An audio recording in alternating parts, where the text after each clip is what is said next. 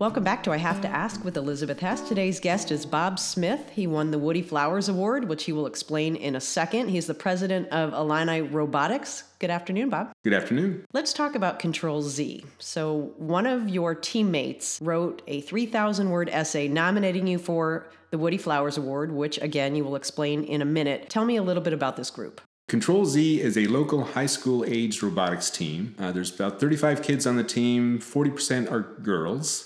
And we have team members from, I think it's 8 different area high schools.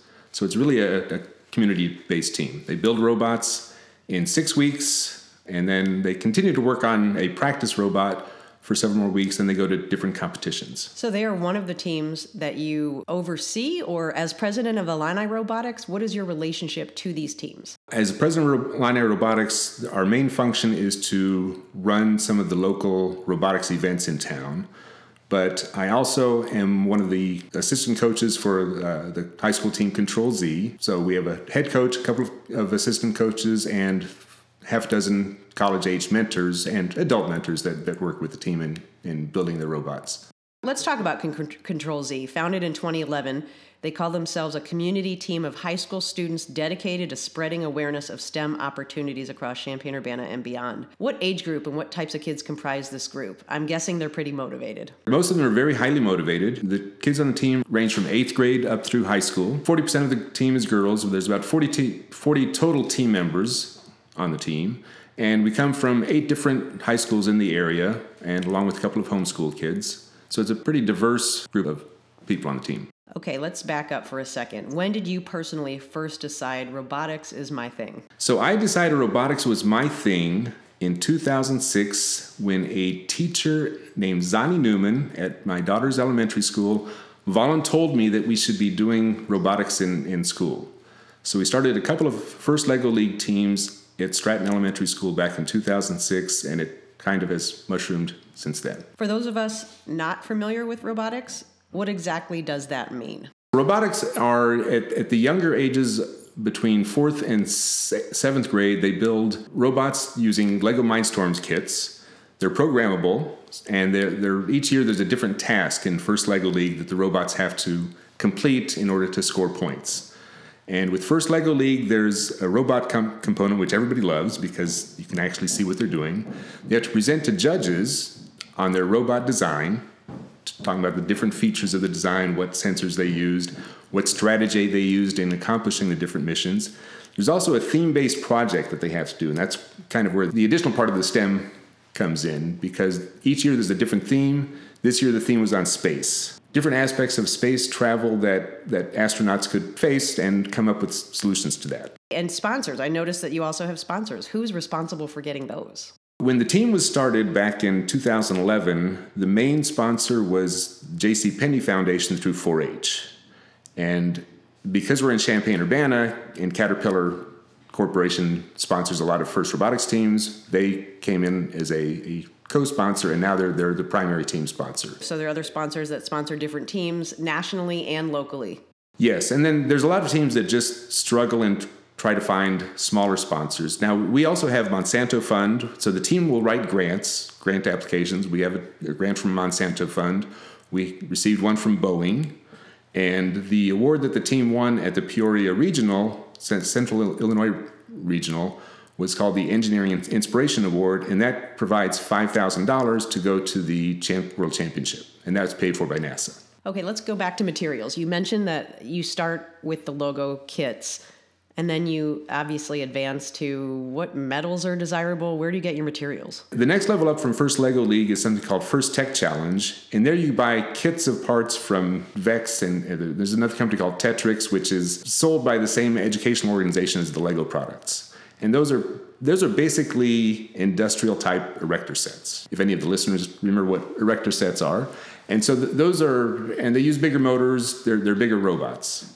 And at the high school level, we just buy raw material stock from McMaster Car or just various places to buy metal, and we do all the machining in-house. Do the kids learn how to weld? And I mean, what kind of skills do you need to come to in order to do this? The main one is CAD, computer-aided design. They're designing the robot. Then we do fabrication. We have a bandsaw. We have cut-off saws. And we have what's called a CNC router, which will take a design and cut the parts out. They're computer savvy, yes. Let's talk about the Woody Flowers Award. For those of us who aren't familiar with Woody Flowers, who is this award named after? Professor Woody Flowers is a professor at MIT, and he, along with a person named Dean Kamen, who's the inventor of the Segway, formed the first robotics competition. And this was actually based on a class that Woody taught at MIT, where he would just dump a pile of parts on a table and say, build something with that.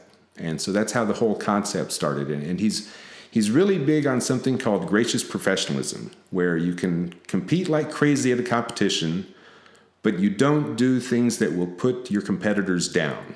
So if their robot breaks in an event, you will do whatever you can to try to help them fix it so they can then compete. So it teaches teamwork and teaches you how to graciously lose and win. When you're at a competition, is it chaotic? Is it competitive? Are there tears when teams lose? I mean, is it emotionally charged? It is emotionally charged. It's the big FIRST robotics competitions are called Sport for the Mind, and they are designed to be just like sporting events. So the different teams will have cheers. It's pretty intense as the robots are crashing around, and if something really good happens, no matter whose team is doing well, everybody will cheer when there's something just really awesome happens on the field. As a leader, it is one of your roles is to teach them how to be gracious winners and losers. And one of the reasons that Bryn Gerwin nominated you for the Woody Flowers Award is because she said you were always encouraging and made the team feel like they could do anything and it was okay if they lost. Tell me a little bit about what this award and winning this award means to you and being nominated by your team. First off, it's really special in that the team is the one that makes the decision, and the team does the research, and the team members are the ones who write the essay. Adults can proofread it, but it's all based on the team. So when you have high school students who are taking time out, their own time, to do something to help somebody else, that's pretty amazing.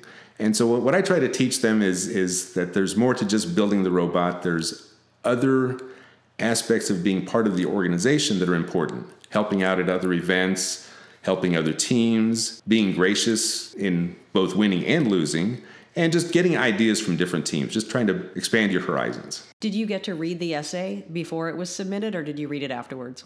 No, I was not even aware that they had nominated me because it's supposed to be secret. And when I told the head coach that I would not be at the regional because it was during spring break, he kind of mentioned that I should be there on Friday. And I put two and two together and realized, okay, they've nominated me for this. That's a huge honor for teenagers who are very picky about what adults that they revere. Right. It was a huge honor. I've actually never won anything like that before, so...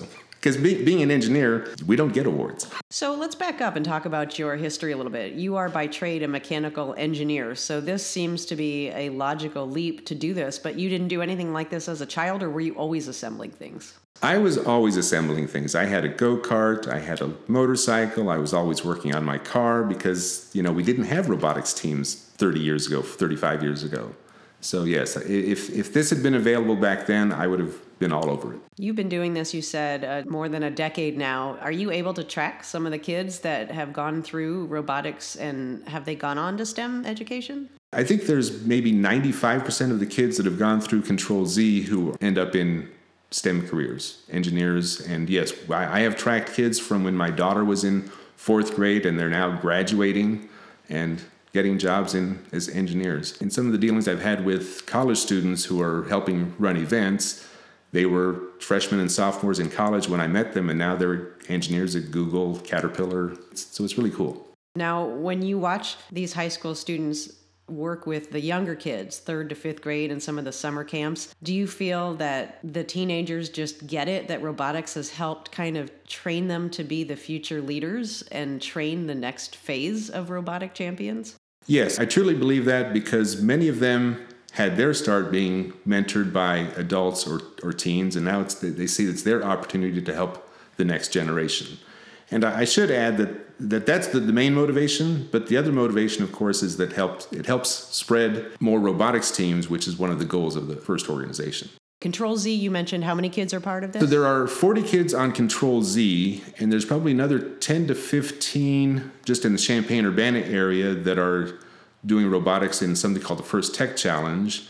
And then there's another 30 or so up in Paxton. And so we're trying to spread robotics throughout the East Central Illinois area.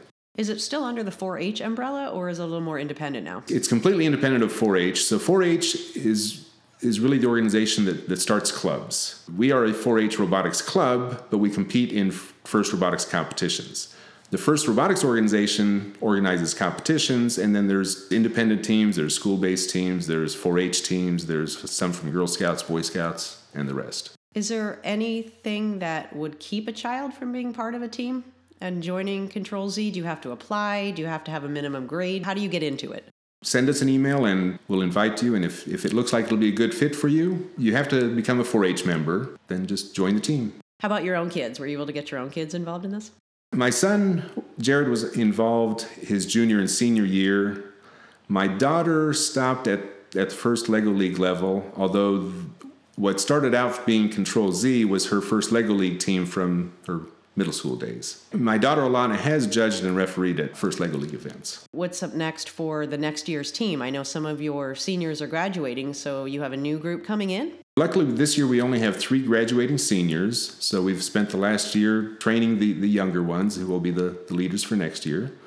And so next year we're just hoping to win awards and go to World Championship again. And now that you've won Woody Flowers, you can't win it again, can you? It's a one-time thing. So I won what's called the Woody Flowers Finalist Award at a regional event, which now puts my hat in the ring to win the one only Woody Flowers Award in the country. When do you find out? That would be in 3 weeks at the World Championship in April. It's a massive process, especially when we started planning this 3 weeks ago. There's 24 team members, 6 college student mentors, another half dozen adults, lots of hotel rooms, lots of big vans. We'll be cooking dinners in the hotel at night to save money. Thank you for listening to I Have to Ask. Bob Smith, congratulations on your finalist award, and I have really good feelings. I think you're going to win the next one too. Thanks.